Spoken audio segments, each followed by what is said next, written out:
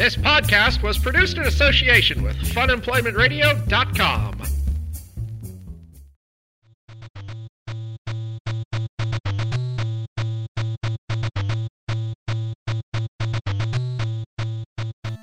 Welcome back, everybody, to the Well-Adjusted Gamer Podcast. I am Jason, or Chevron, or Chops, the saucy lord of evil, and your host for the evening. Yay! It is July 24th, 2017, and this is episode 10, and it's dag-nabbit hot. Blech. This week, I grabbed my good buddy from work, Max. I stuck a loaded microphone to his head and forced him to record his first ever podcast. We had a great time reminiscing on the old days of gaming on computers and consoles, building PCs, what coming to America and discovering a love for video games was like, and much more. Max will return soon as we move forward on my budget-ish, low to mid-tier PC build over the next few weeks. I am still planning on putting something special together to cover the process, but we will see. As always, if you do like the show, please subscribe, rate, and review it on iTunes. And be sure to follow the show on Facebook and Twitter at WAG Podcast. Also, don't forget to send your constructive criticisms, questions, or suggestions to wagpodcastpdx@gmail.com. What is a man? A miserable little pile of secrets. But enough talk.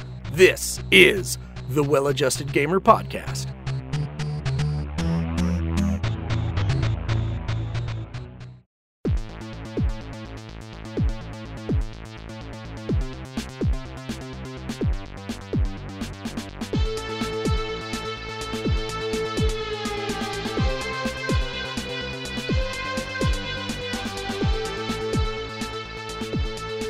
Welcome back, everybody. This is Jason, Chevron Chops, and today I am joined by my work buddy, Max.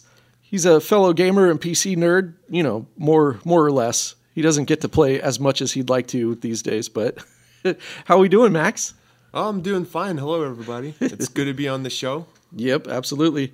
This is not going to get deleted, I promise. This will be on the internet. People will hear it, so now, if that makes you nervous, sorry. A little bit, yeah. So you've never done a podcast before. No, I haven't. You listen to podcasts, though. Yes, I do listen to podcasts. So you've got at least that little insider info on how they kind of flow and what they do. But, I mean, not like I'm some kind of professional or anything. So I can't set much of an example. So, yeah. Just a guy. And today, not even in a studio. We're just hanging out at my house, which, I don't know. I like it. In its own way, it's nice. It's comfortable for me. But now, like we've talked about, I've got my stupid wiener dog that any minute now is going to blow off in some kind of barking tantrum. So, yeah, it's definitely more relaxed than. And probably it's still warm, but it would be hotter in the studio. I know that for sure because one of the hardest things. I always say the hardest thing, but it's not. It's somewhere on the list though. Is just the heat factor of podcasting because you can't have a bunch of fans and AC blowing around because it all gets picked up by the microphone. So yeah, that's a good point. I've never thought of that. Yeah. So when you're listening to a podcast, you don't want it to sound like you're sitting in a car with the windows open, hauling ass down the highway. Yeah, I can see how that can become a problem real quick. Absolutely. And even in my little vocal booth, like it's pretty well set up and insulated. So it's cool when I get in there, but once I close the door and turn everything off, I've got the monitor going in there, which doesn't generate that much heat. The laptop's outside, so I've got the only thing in there really is me. But putting out 98.6 degrees for like 30 minutes, it starts getting hot. And you're in the box. An hour. But the little vent fan that I tried to put together for it, it's got baffle boxes and everything and a couple of big like CPU fans, like case fans, but even that is still too loud. Even that comes through on the microphones. Really? Yeah. So I still need to work on finding like quieter fans because I know they're out there, but there was like a cost to benefit ratio to that as well. Oh yeah, it all plays a part. But because, well, I mean, shit, the whole thing cost me around $300 or so. I think maximum $400 to build it. Yeah. Adding like any kind of fancy fans that would be probably like $30 to $40 a piece. Like That's a third of my budget. Or We could always retrofit something. That would be a thing I'd be interested in. Yeah. No, we'll figure something out eventually. Because I mean, it's funny that I've got like a PC power supply tacked onto the side of my studio, 2 case fans hooked up to these big baffle boxes that kind of work. I mean, it is. It's going to start looking like a time machine soon. Oh my God. I would love that. I've always like wanted to do something to the outside because it's still just like bare plywood. Mm-hmm. Like I would love some kind of aesthetics. Yeah. Decorate it, paint it, do something. Paint would be easy. That could definitely be a project. Yeah. The paint would be easy, and then put like Tron light strips all over it. So when we talk about gaming, as this is mostly a gaming podcast, what are your earliest gaming experiences? Like what was your first console or first console you saw or played somewhere? What was your breakthrough? My background in gaming is pretty different, I would say, than most people. Mm-hmm. So first of all, I'd have to say that I was born in the Soviet Union. Oh, yeah. When it still existed? When it still existed, believe it or not. So, he's born in a place that's gone. Yeah, that's gone. This country is completely does not exist. It's not on the map anymore. This is hard for some people to imagine. That is crazy. Yeah, so back when I was a kid, our neighbors had... neighbor kid had a Nintendo clone, actually. So my first gaming experience was on a bootleg console. But it was awesome. I mean, it intrigued me because I was a very curious kid when I was younger, and I would always wonder about things and try to poke into things and try to disassemble them see how they work. So when you're at your friend's house, tearing apart his Nintendo, like I would. There would be nothing better for me to try and take it apart, but I wasn't a jackass, so I would always ask for permission to do things. So hey, I wouldn't. I tear apart your NES? But anyway, so I would play things like Rescue Rangers, from what I remember. Oh man, which was great, classic, and it just intrigued me how like these characters could be moving on screen. It was like a cartoon that you actually played, right? So. And you're controlling it. So. It's funny how like with the kid brain, because it's impossible to avoid video games. Like you can't not somehow, some way, just either be sat in front of one or somehow eventually get a controller in your hand. I can't imagine an adult having never played video games, but now we've got like a different generation where you and I, our earliest memories are stuff like the NES. And we've seen this whole crazy kind of evolution of video gaming, but to be these kids that are born, I mean, I've talked to a few already that the first console was like a PS2. Yeah. What do they even think when they look at an NES game? Like, it's one of those things like with the NES games, I think people get it, like, because they're still retro games made in that style, but anything beyond that, like an Atari, that's one of those things where it's like, we need the kids react video for an Atari where they're just like, this is stupid. What is that Square supposed to be me? Is that like? Well, speaking of people who have never played video games, my roommate's one of those people. Ooh, he's like one of these guys that grew up, right before the whole thing kicked off. Mm-hmm. He knows what an arcade is, and that's about it. So, I've been trying to like get him updated, and he's an artist, or that's his hobby anyways. And so he's kind of interested, but then he's like, what do you do in these video games? And I'm like, dude, hell? Like anything. Yeah, right. That's crazy. Yeah. And I wonder too, like if when you come across somebody like that, potentially I would think it'd be better to start them with the classics. Like, here, let me introduce you to Mega Man. That's been a thought on my mind. Like if I ever introduced somebody to a video game, what would I show them? Like, which one would you start on? This, that. It's an endless question. Yep. Well, I'm pretty sure the easiest place to start is just here's Super Mario Brothers. I would imagine, yes. Because even that, like, if you came out of a cave and you've never seen a video game and somebody put that in front of you, like, mind blowing. So it's got everything. It's like those like pixel perfect kind of controls.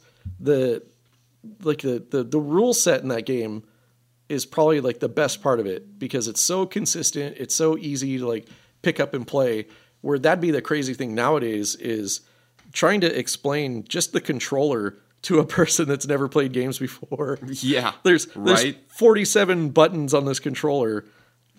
Oh, I can't begin. Well, yeah, it can be intimidating because people don't understand that not every button is going to be used. Like, especially if you're playing an indie title, which is probably the best place to begin at this point. Right. Indie titles. Yeah. They're simple. They're to the point. They are more visual and less, so to speak, Kaizo. Yeah. Like, I wonder, like, which ones would be good? Like something, a good broad one that would get like the kind of the retro experience too was Shovel Knight. Shovel Knight Knight was great, and then Cave Story. The two classics, I always bring those up. I mean, they're standouts for sure. But there's so much out there like that. I would probably say one actually in particular that my roommate was interested in was Little Nightmares. Ooh. That I actually purchased, and it turned out to be a great game. I got through half of it. Yeah. Haven't finished it yet, so. Man. But yeah, that game is both very easy to play, but then very like immersive and yeah.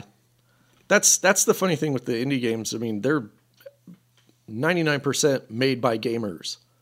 Oh yeah. So it's people recreating experiences that they've already had somewhere else, but polishing it, perfecting it, or combining things that were completely disparate, like not related at all. Like, I mean, kind of like it already exists, but it's like making a new Mario Kart. Yeah. It's combining two completely different genres. There, actually, I mean, I just created one.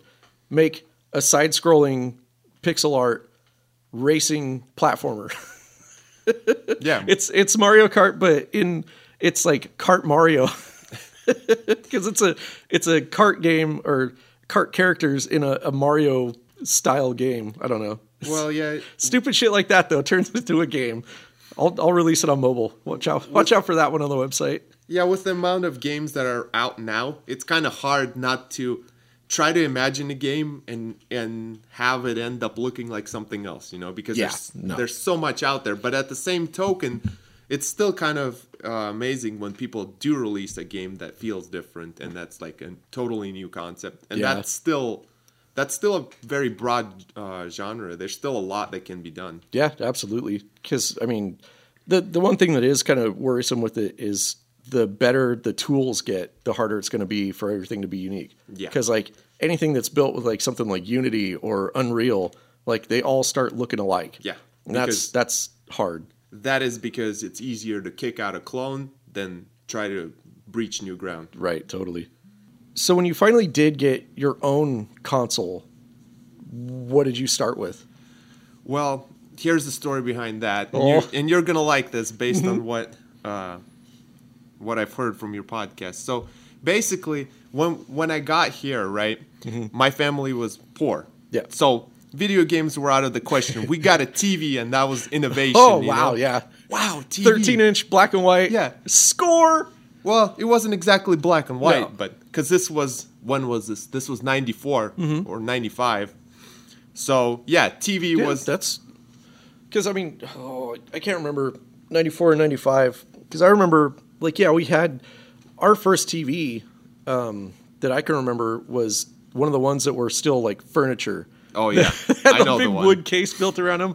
That piece of crap, I would turn it on Saturday mornings and then go back to bed for an hour because the screen would not turn on. Oh, it had to warm up? Yes, it took like 30 to 40 minutes for the actual picture to turn on. So I've seen a lot of crazy shit. But like the first TV I bought for myself it wasn't black and white, but it was like a 15-inch, like, again, I mean, there was no such thing as LCD back then. Even computer monitors, no.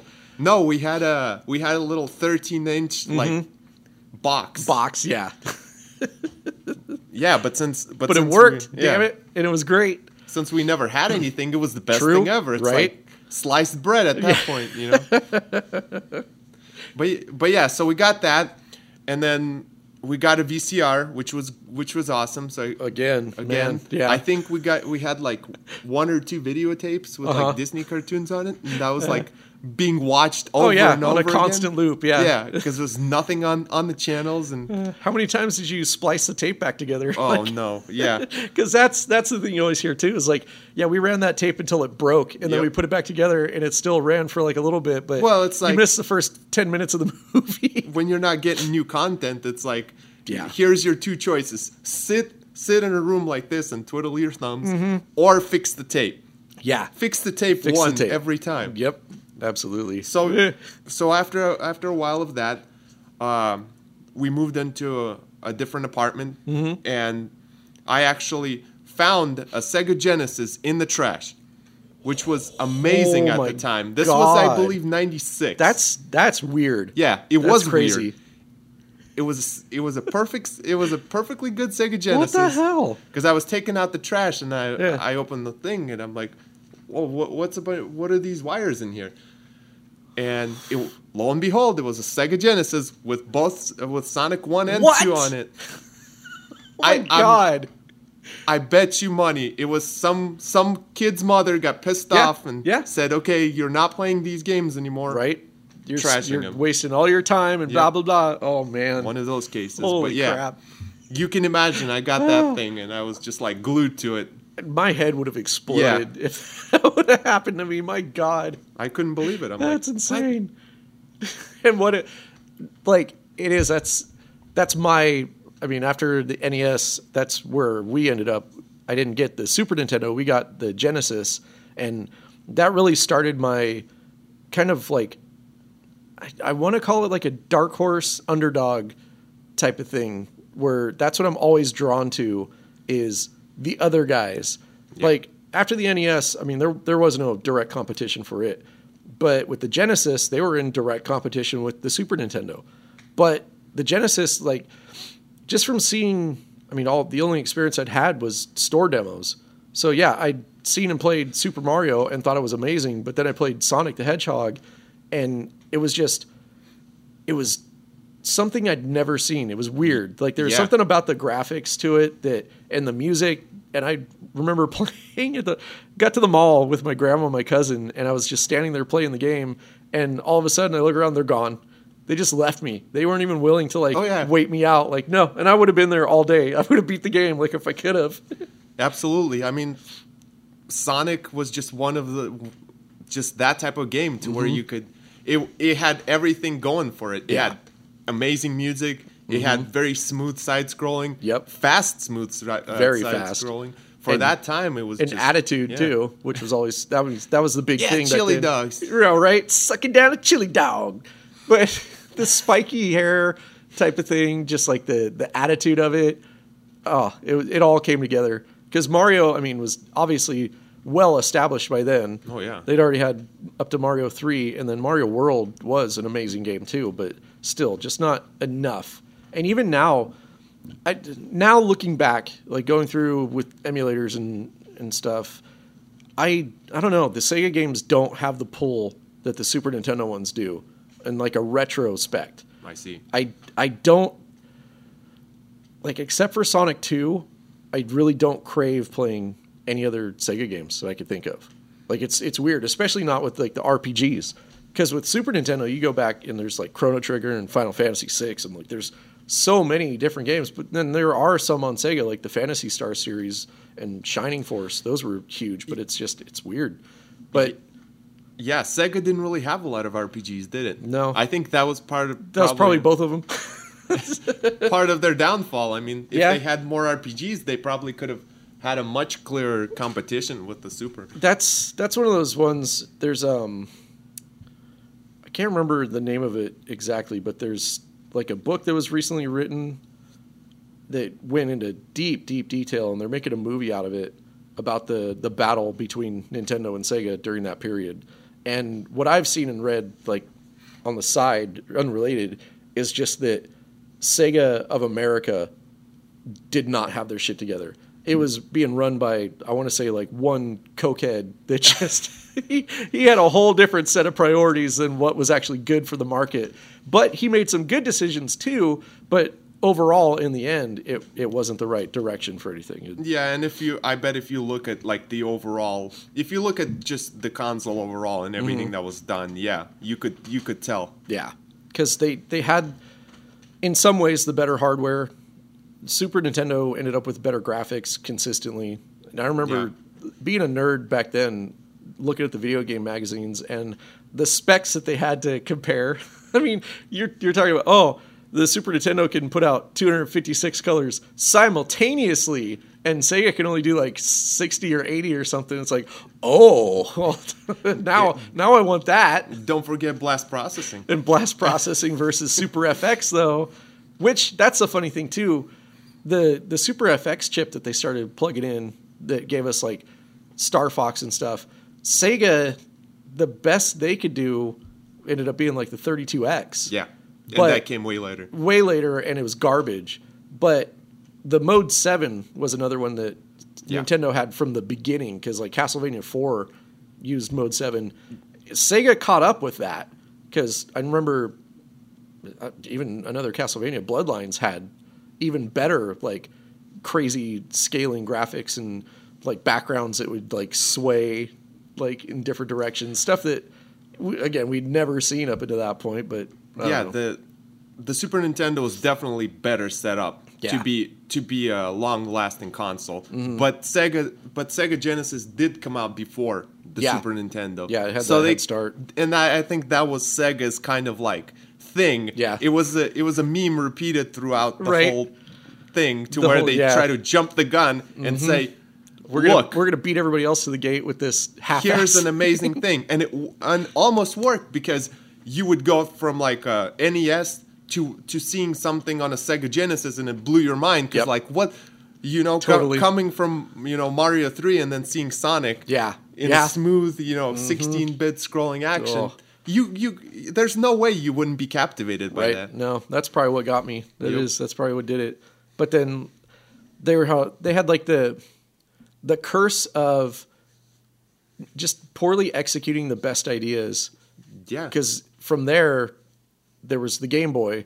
Well, here's the Game Gear. Yep. It's got a backlit LCD screen. And it's like, holy crap, this is amazing. I can play this thing literally anywhere except in direct sunlight, because that was the worst.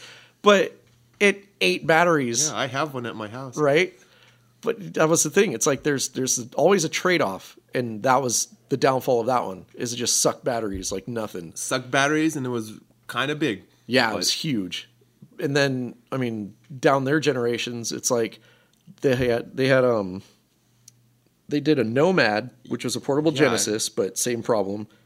And then from there, we get into like the PlayStation era. So Nintendo and Sony were working on the PlayStation. Sony split off, and I think probably in that window of time is when Sega slapped together the Saturn. And I'm not sure who made it to market first between those two, but it was the same thing where, just like the Super Nintendo versus Genesis, you had the Saturn that was better at 2D graphics, and the PlayStation that focused wholly on 3D. Well, now they're kind of lopsided. Yeah. Like the future was in Sony's park.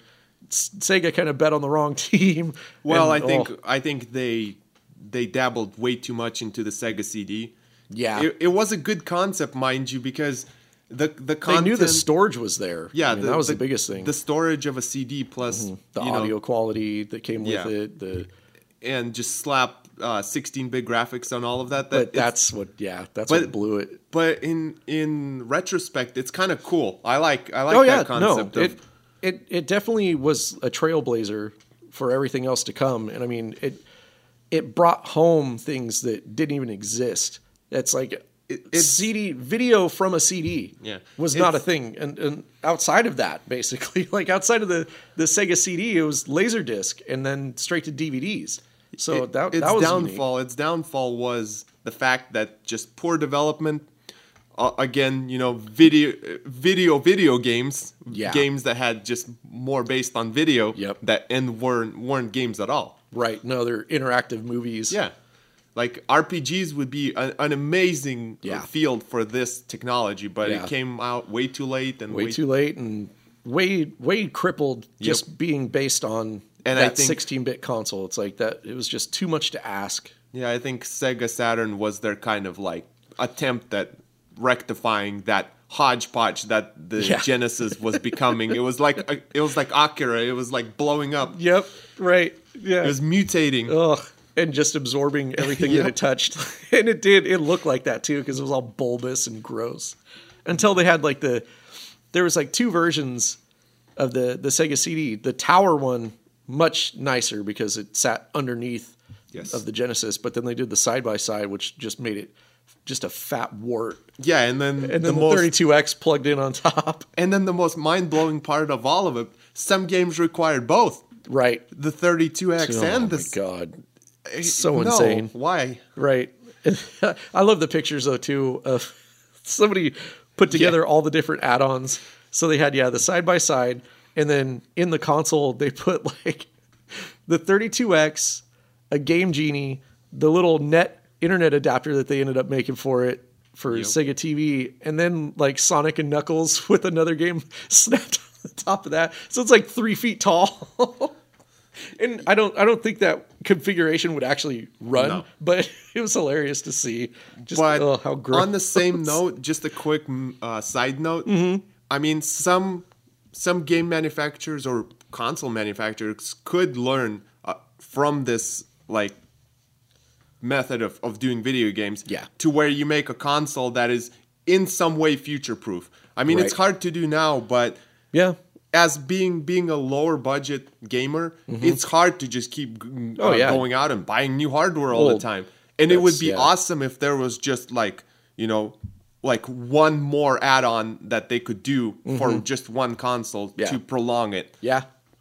We're now, I mean, that's always been the PC market. Yeah. And I mean, that's something hopefully we'll have time to talk about. But with the consoles, now it's just new iterations. And we get these like half generation steps. Like we've got the PS4 Pro and the Xbox. Oh, that drives me nuts. I still am not sold on who the hell that's for. And it's funny because they're still selling. Like I haven't seen anything negative about the releases yet. Oh yeah, they will sell. Yeah, because I mean, if there's somebody out there that somehow hasn't gotten into a new console, well, that's the obvious choice. I'm not going to get. Yeah, I could save a couple $100 and get last year's model, but here's the new bright and shiny. Like, well, I think here in this aspect, the fault lies sadly with us gamers. Yeah. What happens is we're idiots. We're idiots. Yes, absolutely. We'll buy anything you sell to us. We see shiny things and we're like, want that. Yep. Like the Switch. Yeah. No offense. It's got one great game. Yeah. So, and developers know that. And they will cater to us all day. Oh yeah. And I think the reason why those Plus consoles exist is mainly because of 4K. Yeah. 4K came really in the middle of a generation. It really came too quick, too fast. But it's also people bought a 4K TV. They jumped on the bandwagon, and that's great. Resolution upgrades are always amazing. They're great. Yeah. I mean, as much as the 4K meme is done to death, and well, it's a weird thing though because the content still isn't out there. Like it's with the PC market, it's caught up. Like you can build a 4K system not on the cheap, but reasonably, especially if you're just upgrading. But with TV, it's not there. TV cable boxes are still not even putting out 1080p. I don't think. I think they're still doing interlaced. So they're not putting out 4K unless it's like streaming internet stuff. Like Netflix has 4K content now. They're slowly upgrading, but it's really way too early still. Yes. The only crux of this movement is that it's way too early. It's exactly as you say it is. Yeah. But it's cart before the horse. Yeah, that is not really it isn't really a reason to like dog 4K. No. Because when it will be utilized, it will be amazing, well, but it's too early. And that's the biggest sales point with it is when you see the two next to each other. Yes. When you go from 1080p to 4K, like you see an insane difference. If you've got the content to actually take advantage of it, which now with the console, I just flashed on it. This is why Sony pushed the PS4 Pro. Sony sells 4K TVs. They would love to sell you a $5,000 Bravia 60-inch 4K TV. Imagine that. So yeah, why don't we throw in a PS4 Pro with that? And now, yeah, it starts connecting the dots behind the scenes because they just made a market. Well, as far as image quality goes, I'd say comparing the two side by side now is kind of redundant because what you're getting is the same game, almost the same game. Yeah, game-wise. Running on very similar hardware, even though it's PS4 Plus or whatever they call it. Yeah. It's literally the same game with very minor upgrades, and people say, look, there's no real like quality difference, but therein lies the problem. It's like it's like going to a TV store and looking at, you know, the feed that they have going piped to those units and it's split saying, 50 times. Yeah, it's split 50 times. It's like 1080p on all the 4K displays or something like that. Right. And saying, oh, this all looks the same. Maybe we'll just buy the cheaper one. Yeah. So well, and that's what the store, I don't know. Like their margins are so weird on the TVs. They probably don't care which one you buy as long as you buy one. Because they're probably making the same amount of money off of all of them. Oh yeah, like their margin is going to be the same across the board. So if we sell this last year's model for $600 versus next year's for $2,000, we still only make like $20 more on the big one. Yeah, who cares? It's a win and lose. So the win is if they push out more 4K TVs to people, we will get better content because people basically demand it. Yeah, now the market will have 4K capability, and then the developers will recognize that and develop content that looks great on a 4K. Right. But the lose is that, like there's you mentioned, many ways to lose. Yeah, there's many ways to lose, and they will try to squeeze every last dollar out of you. Yep. There you go. So I'm thinking, like 4K obviously became more feasible on PC first. So there's a demand there already for screens, LCD monitors, and everything that can handle it. Because PC isn't like restricted. No. So therein, you've already developed the technology then. It's just a transition over to now you put a TV tuner in it. So, I mean, it makes complete sense how it could progress that way so fast, so easy. Because it is. It's just supernatural basic stuff. Yeah. It's just the content that now has to catch up with it. But the PC never suffered the sudden jump to 4K because PC was always building that lead. It was slowly having its resolutions up, and then 4K was the only natural jump from there. What was it, like 1440 was kind of the standard for, I mean, up until the last year or two, and then it jumped to 4K because it just made sense. It's just the next logical step for it. But yeah, that's still, though, the biggest cost to me, the biggest negative is that they're chasing that instead of FPS, which they always flip and do, and it's so goddamn frustrating because that is the one thing that automatically defines a good game experience and a great gaming experience. Well, like if it looks good but it runs like crap, that's going to be the thing you remember. If it looks kind of okay, but runs beautifully silky smooth, that's freaking awesome. Like, that's the thing with VR right now. Like, on PSVR, the graphics aren't as good as playing the game on a 4K TV, but the immersion and the frame rate are incredible. I can't understand why we have such a block for that. And I don't know. It's another one of those things that I guess you have to actually experience it. And if you're only a console gamer, you don't know the difference. Like if you've never played a game on a PC that had like 100+ frames, you don't know what you're missing. So I guess that could be a thing. Well, let me touch on that real quick. For me personally, the problem is, again, it goes back to us gamers. We like shiny things. Yeah. And the shiny things don't come at high frame rates. I guess not. Because they can't be pushed out on a console or whatever hardware you have. They can. That's struggling at the time. Yeah. Well, and that's probably it's the nature of the market, that the gamer market, like the people in the families that buy the majority of the games versus the hardcore gamers, like they're the ones that drive that. Because if a game comes out, like if the same game came out, one version that chased 60 FPS, and then in an alternate universe, the other one that chased resolution, which one would sell better? It would probably be the one with the better resolution, the higher fidelity graphics, because that's what the sheeple will line up for. And it's a thing of taste, I guess, at some point as well, but as a console gamer, you really get screwed here. If they lock it at 30 frames, you're almost lucky. You really get screwed here, so that's your preference. You're going to have a tough time. Yeah. But in the PC market, you get a choice. Yes, you because do. Do you want frame rates? Turn those settings down. Yeah, and drop your resolutions, turn off the self-shading, please, by all right means, away. Here you go. And that's the thing that's stupid too, is why don't we just get that? I've played one game, I think, in the last year on console that actually gave me that option. And that's amazing at this point. It is. It's ridiculous. But at the same time, it can be done because Titanfall did it.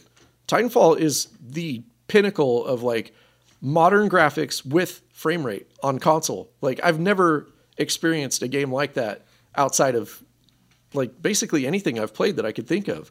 Because Horizon has I don't know if you'd call it similar kind of fidelity, but that one, and then I guess Call of Duty Infinite, they're the games that have the crazy pinnacle of graphics on console, because that's their game. That's what they chase. It's always the best looking game, but Call of Duty definitely wasn't 60 FPS. Yeah. So how come they couldn't do it, but Titanfall could? It's a weird thing, but I applaud the guys that actually chase FPS. And I mean, yeah, you're basically God level if you can do both. But pretty much, it's crazy.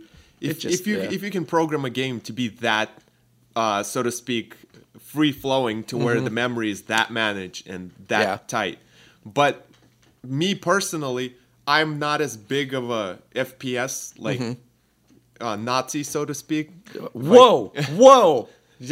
You just more or less indirectly called me a Nazi. That's incredible. That's a new point for this podcast right there. Well, that's going in the history book. Breach new ground, right? Holy we're shit. Here to set new standards. Well, anyway, so to me, a game, I look at a game as an overall experience, right? I play a game. That's true. And then I say, okay, here's what I like, here's what I don't. In most games that have enough of a FPS margin, 40 FPS versus 60 will not bother me greatly. Yeah. Although I can see the impact of that. But it's also, there's frame drops that suck. When the frame rate fluctuates, that's worse. It all depends on how much, though. Yeah, where, because there's plenty of games that run 30 frames and then you get into a corner and it starts running 60 frames when there's nothing on screen. And I love seeing that. It makes me happy when I find those moments. Yes, but the frame it's rate also it breaks it. Should definitely be locked. Yes. That way you get a smooth, consistent experience. Consistency, yeah. Even if it's not at 60, maybe at 30. No. But at least it's not jittering all over the place, right? And that's what when it speeds up and slows down. But that's a thing too that they've done a really good job on, is slowdown is almost non-existent in most games. Yeah, because that's a PS1 and 2 era thing where too much is going on screen and everything just kind of bogs down. I can't remember the last time I really saw anything like that. I still see pop in racing games and stuff, and some of the kind of open world games, because even the open world games, they're super smart they do that ranged quality. FOV. Yeah. Well, or not, it's not FOV. Yeah, not field of view. Distance, my bad. Yeah. So it's in Horizon, I noticed it, where you could see the big walkers, whatever the hell they called them, with the big, what was it? A radar dish on their head. The giraffes, whatever. Yeah, basically. You could see them from across the world. Yeah. But if you could get it to zoom in on it, use one of the bow and arrows and zoom in, you could see it was the shittiest low res, 5 polygon model, but it was still animated. And it's thank you. Thank you for doing that. Instead of me getting close to it and just seeing it pop in out of nowhere. No, that's the best design choice that anybody can make. And that's another thing that I applaud designers for. It's making those kind of quality decisions of which is more important. Seeing it and getting that immersion that it's really there the whole time, and you could run a mile away from it and it's still there, is crazy compared to just having this crazy high detail model that just pops in out of nowhere. Yeah, speaking of the popping in, N64, yeah? Oh my God. That era was notorious for fog? Yeah, for fog, quote unquote, things coming at you, and you'd come within 10 feet of something and it suddenly, it's there. No, but I had a funny experience with that with on PS2. One of the first games that came out was Summoner. I don't know if you ever saw that one. No, I haven't seen it. It was kind of like a Dungeons and Dragons style game, like an RPG, like over the top, or kind of. It was like a 3/4 view, but it was a free camera too. So like a third person. Yeah, so third person and kind of like Diablo type of thing. It was like a strategy RPG, but like real time. But in that one, there was a castle that you were going to, like the first town you get to, and you would literally see it draw the castle line by line, and it would just appear and disappear as you would walk towards it in a way. Step back. Yes. So it's not that the whole thing would just pop in, but it would draw it like procedurally as you you could see the limit of the field. It was so bad. And I remember thinking, like, when the game started, I was blown away by how good it looked, because there was like particle effects on the fire and stuff and things I had never seen. And then I saw that, I was like, oh no, we're not there yet. This is not the future I was promised or whatever. It was funny. Well, the problem is that it's hard to break new ground without pushing boundaries. Yeah. When you push boundaries, you're going to have these... You run into walls. Exactly these things. Yep. Everything that you've talked about. Right. Those little hurdles, those little problems. Because if these do not exist, these games do not exist, and they have not done that, then the industry won't accept anything else, and it will be a while until anything else can come out to where it's absolutely smooth. So it's like, it's going to have to be a give and take, because if what you say was to be implemented to where people did focus on making their game as smooth as possible with as best draw distances as the hardware can take, they would have to wait. So we would go from something like Mario 64 to, Mario Galaxy right off the bat, and we would have to wait that whole time. Yep. I don't know what's worse, though, Yeah. Well, and I don't know. It's just, it's one of those things that's what they decided to chase. That's what kind of the common motivation became, because looking back, like you mentioned, that stagnation, that's what caused the original video game crash for Atari. That's when everything just shit the bed before the NES came out, because everybody just started milking it and just releasing garbage after garbage after garbage just because they could. And everybody loved having new games coming out all the time. And then they realized, well, the quality isn't there, and they stopped buying them, and then everybody went bankrupt. So yeah, there is that flip side to it. And nowadays, it's pretty easy. I feel like we're already kind of getting into those routines where, like I always say, you've got Assassin's Creed 23 coming out. Yes, that's all it ends up being. But but there's enough new creation, like on the indie scene, like we talked about, and even like a lot of mainstream games are doing crazy stuff. Like Horizon's one that was just totally unique in so many ways, but still on common ground. It's an open world game, third person with like bows and arrows and crap. Like, seen it, done it, but it's adding new concepts and new storytelling methods and everything that really make it a new game. But still, it's just an open world game. And like I just started Prey today. It's just an FPS, and it feels a lot like Half-Life did, like early, like playing that for the first time, like getting those vibes back. So it's like another rinse and repeat. But like, are we into that second?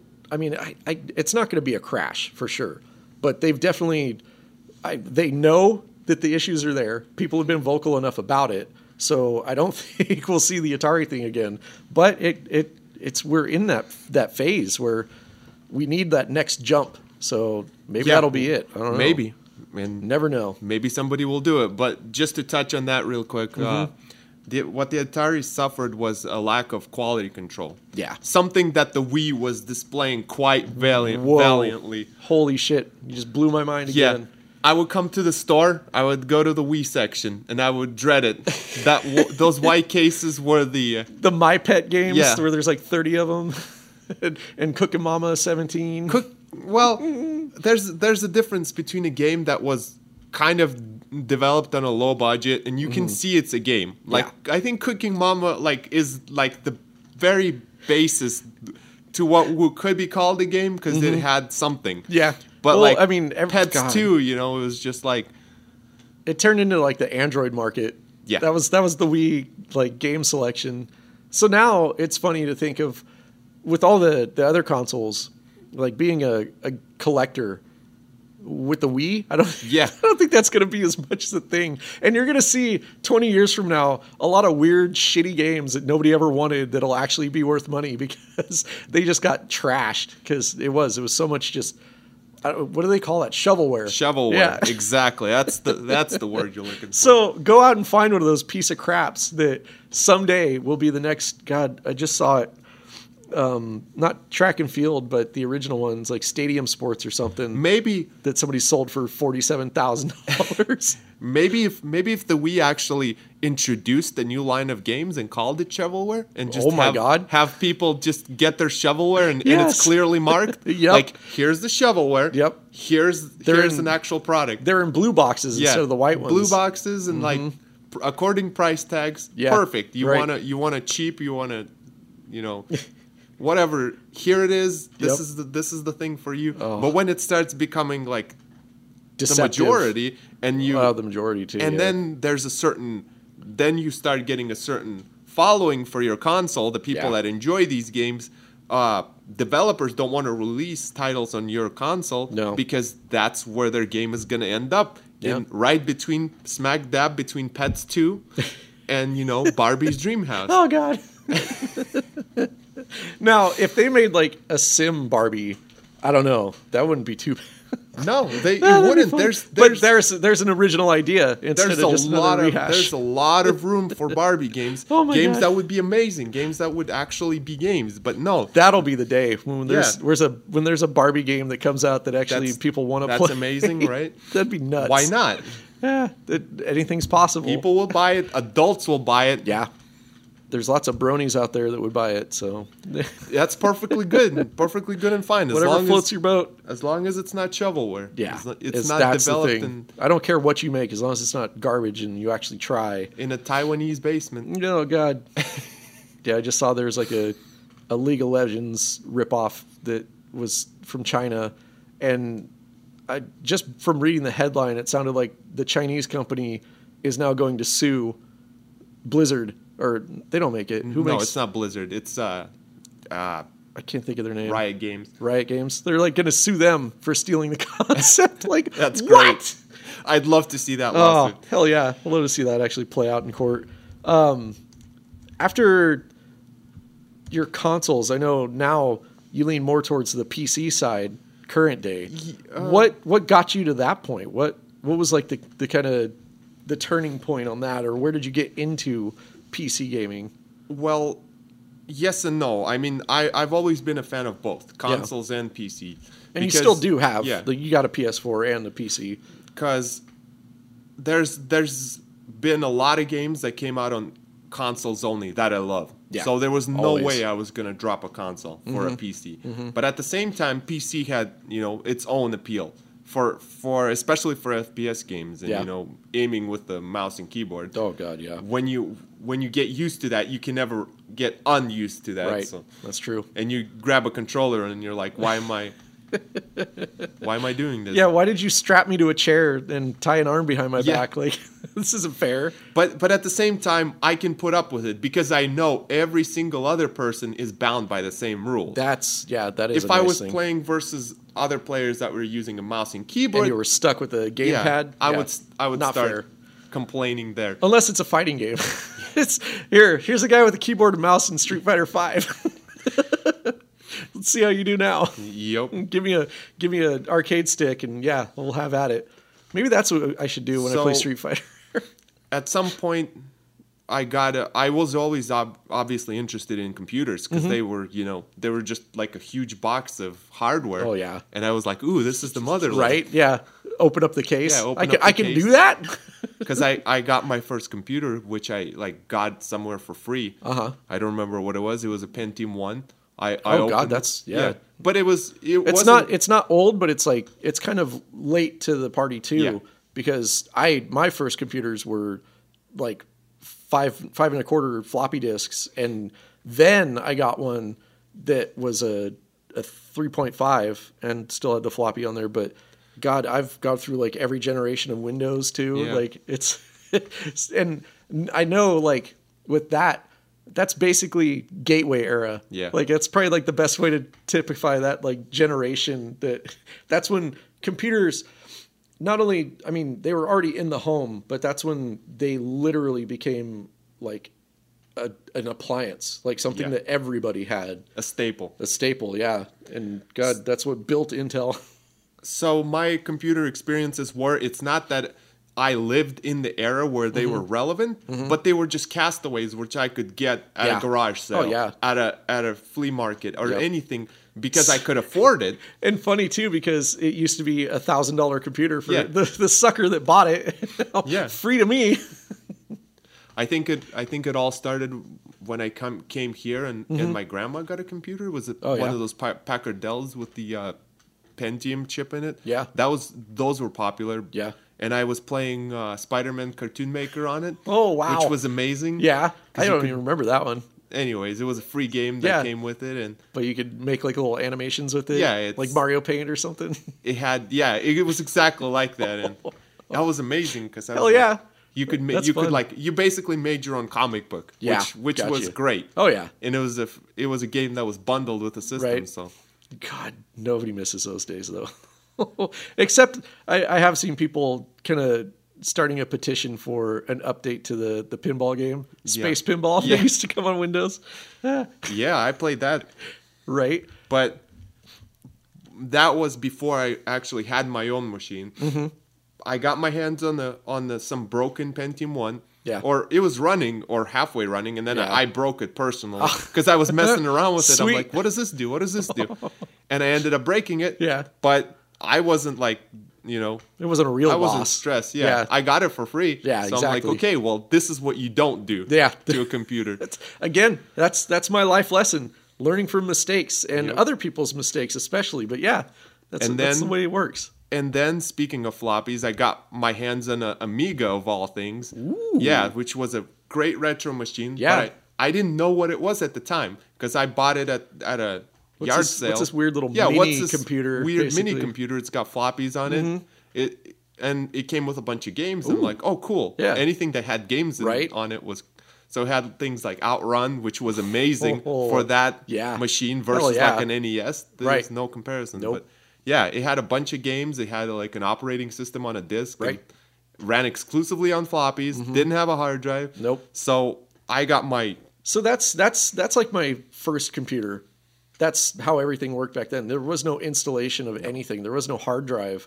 And hard drives, God, for like a 5 megabyte hard drive, they were like $1,000 at one point in time. Like stupid, crazy stuff like that. I remember going to like the PC trade shows or swap, like a kind of like a swap meet thing where you would go and there'd just be tables stacked with PC components and games and crap, and just trying to like figure out what any of it was and what I needed or wanted or could do from there. Like, it was a crazy time, but yeah, I know exactly what you mean. Like, literally doing like run commands to run a game. Well, and Amiga had their own DOS too. Oh yeah. Because it was, yeah, it was exclusive and they all were trying to jostle each other. Right. But yeah, I didn't exactly experience them during their era, but I did experience them as secondhand hand-me-downs that I had to use because I was interested. That's great. Yeah. And then the great thing about that is that I figured out you could use the monitor from it as a TV. Oh. Yeah, so man, that was bonus. Great. Yeah, that was a great bonus because hell yeah, like I can hook up my PlayStation to this and play it right on this little 8-inch screen. Later when I got it, yeah, because wasn't it tiny? Yeah. It was a 13-inch little screen. So it's not too small. But that CRT was actually semi-quality, so Yeah, I bet. it had good clarity on it. Yeah. So because it had to be a computer monitor, Right. It Not was just a built to not a standard. game screen. Yeah. So it made an awesome Yeah. game screen. Yeah. I used that for quite a while. That's funny. Yeah. So then what happened? I got rid of the machine and kept the monitor as my TV. It was in my room, and I was playing video games on Oh it. yeah, for years. Yeah, so what did I get? I think I got my hands in the Super Nintendo somewhere. Mm-hmm. Yeah, I did. I got a good deal with it. Yeah, that was the best like yard sale one. Like I got mine with like 5 games, and the only thing that sucked is the kids that were selling it, they had a table full of stuff. They had everything up to like the Super Scope and everything. And at the time, I was still like cleaning pools for my dad, so I didn't have shit for money. I had like $20 on me, and ended up getting like the console and like 5 games. Yeah, out of them. you and me both. We Right? both didn't. Everything that I got had Yeah. to be earned by myself Right. personally, and then bought. Through blood, sweat, and Yeah. tears, or found. Yeah, or found, or like somehow traded through some third trading party too. means. Oh my god. Yeah, that's how I got a lot of my stuff. So when did you get your first PC that you were able to like mod and upgrade on your own? Man, that's a good question. I started building little Pentium 1 units that Yeah. ran Windows 98 after I actually Not bad. figured out how to install Yeah, Windows 98 right. on it. That was a whole like breakthrough for me Mm-hmm. because I didn't have internet. I couldn't just go, hey, let me Google this guide real quick. Right. So I had to just like brute force it. Like, okay, what's going on? Like Oh. learn DOS through Oh, trial and error. trial and error. Yeah, but it was like a fun Oh yeah. activity. I didn't like look down upon it. No, and that's how I've generally learned and like taught myself everything I know too. It's I don't unless I have a very specific goal in mind that now, especially with the internet and everything, that you can just look up a tutorial for. Yeah, it's all just trial and error. You just have to tear it apart. Like I was just talking about on the last episode, how I fixed my PlayStation after I broke it, like just finding that little ribbon that was broken and like miraculously being able to put it back together. But stuff like that is exactly how, I don't know, that's how you should learn, because you get the thrill of figuring something out, and that stuff is like hard coded in your brain now. That's like- versus just reading a guide, doing it once, and then it's done. It's that whole like teach a man to fish type of thing. Yeah, exactly. And you get so much more satisfaction out of that. Yeah, imagine all the kids that didn't fix their cable, Right. and were just stuck. Yeah, and just gave up. Yeah, and just gave up. And Ugh. Well, even that kid that threw away his Sega, imagine if that was the case, that there was something wrong with his TV connection or something, and he thought it was the Sega, so just tossed it. Like, there's been dumber things done, I'm sure, throughout time. But yeah, I've been when I first came here, I didn't even know what a computer was. Jeez. That's like internet. What is that? Oh God, no! It was Internet, just a whole. yeah, internet was a whole different. Well, yeah, I mean, I remember being going into a computer class in my middle school, and Okay. they would try to. The internet was just starting then, Yeah, but they that's still what I taught remember it too. like the basics of HTML and all this junk. So Cool. And- Teaching it though, yeah, that's, and that's crazy. Like, well, it was all just typing classes really, and then Yeah. a short yeah, that's true. I never got to learn anything about computers. I got to screw around with them in the computer class, and I would go there like after school. The computer lab would stay open, and everybody would just go play games and screw around. I did that, but play Doom. yeah, exactly. But never got to learn anything. And I did get to experience though the kind of the dual class of Mac versus PC from the Yes. start.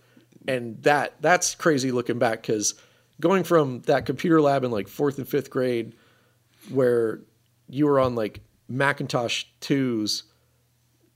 I don't remember what generation they were. Apple IIs. Or yeah, Apple IIs. With the green screen. That was, so I had those, and then they went through like the upgrade to the color ones. So we had those too. And I remember like Kid Picks and Number Munchers and all Yes. that garbage. But within that period of time too is where the internet did come online, and when it became public. And I remember like having the teacher look up the Sci-Fi Channel website for me.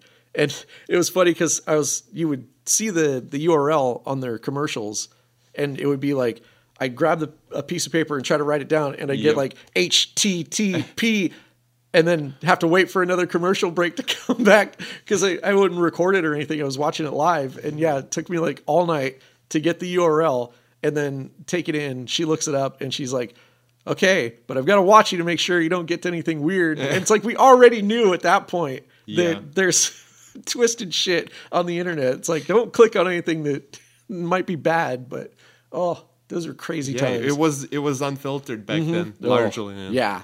And I mean, now even still, there's so much crazy shit out there.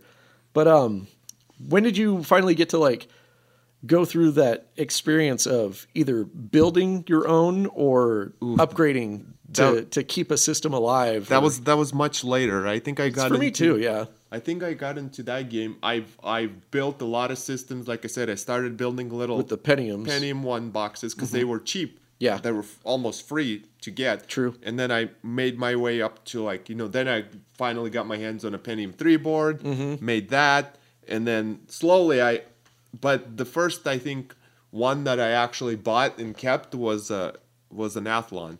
Yeah. Yeah. So I got one of those machines set up. I built it myself from actually going to the store, buying all new parts, and then building it, which was amazing, at the time. So. Well, that's a difficult period too, because compatibility was an issue.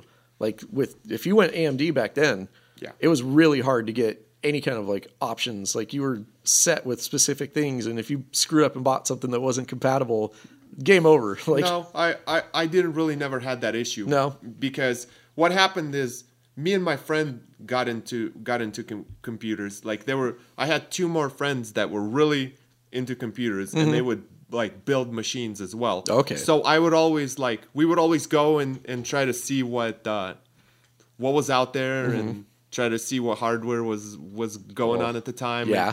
And they had more money than me. So, but the plus side to it is I would always tag along because they were my friends and it was fun. Yeah. But at the same time, I would learn from their mistakes. Right. Because they would buy something first. Just because it was shiny and new, right? Shiny new. Yeah. And we would put it together. We would like come over. It was just like a whole hangout thing. Like put this machine together. See what happens. See what happens. Oh, man. It was awesome. Yeah. So a thing that I missed. And, but by the time I built my own system, I already knew what I wanted. So, yeah. Because I said, okay, this is not for me. This is not for me. Right. Well, now you have that to look forward to because as part of this program now, and I've talked about it, my budget for upgrades to everything.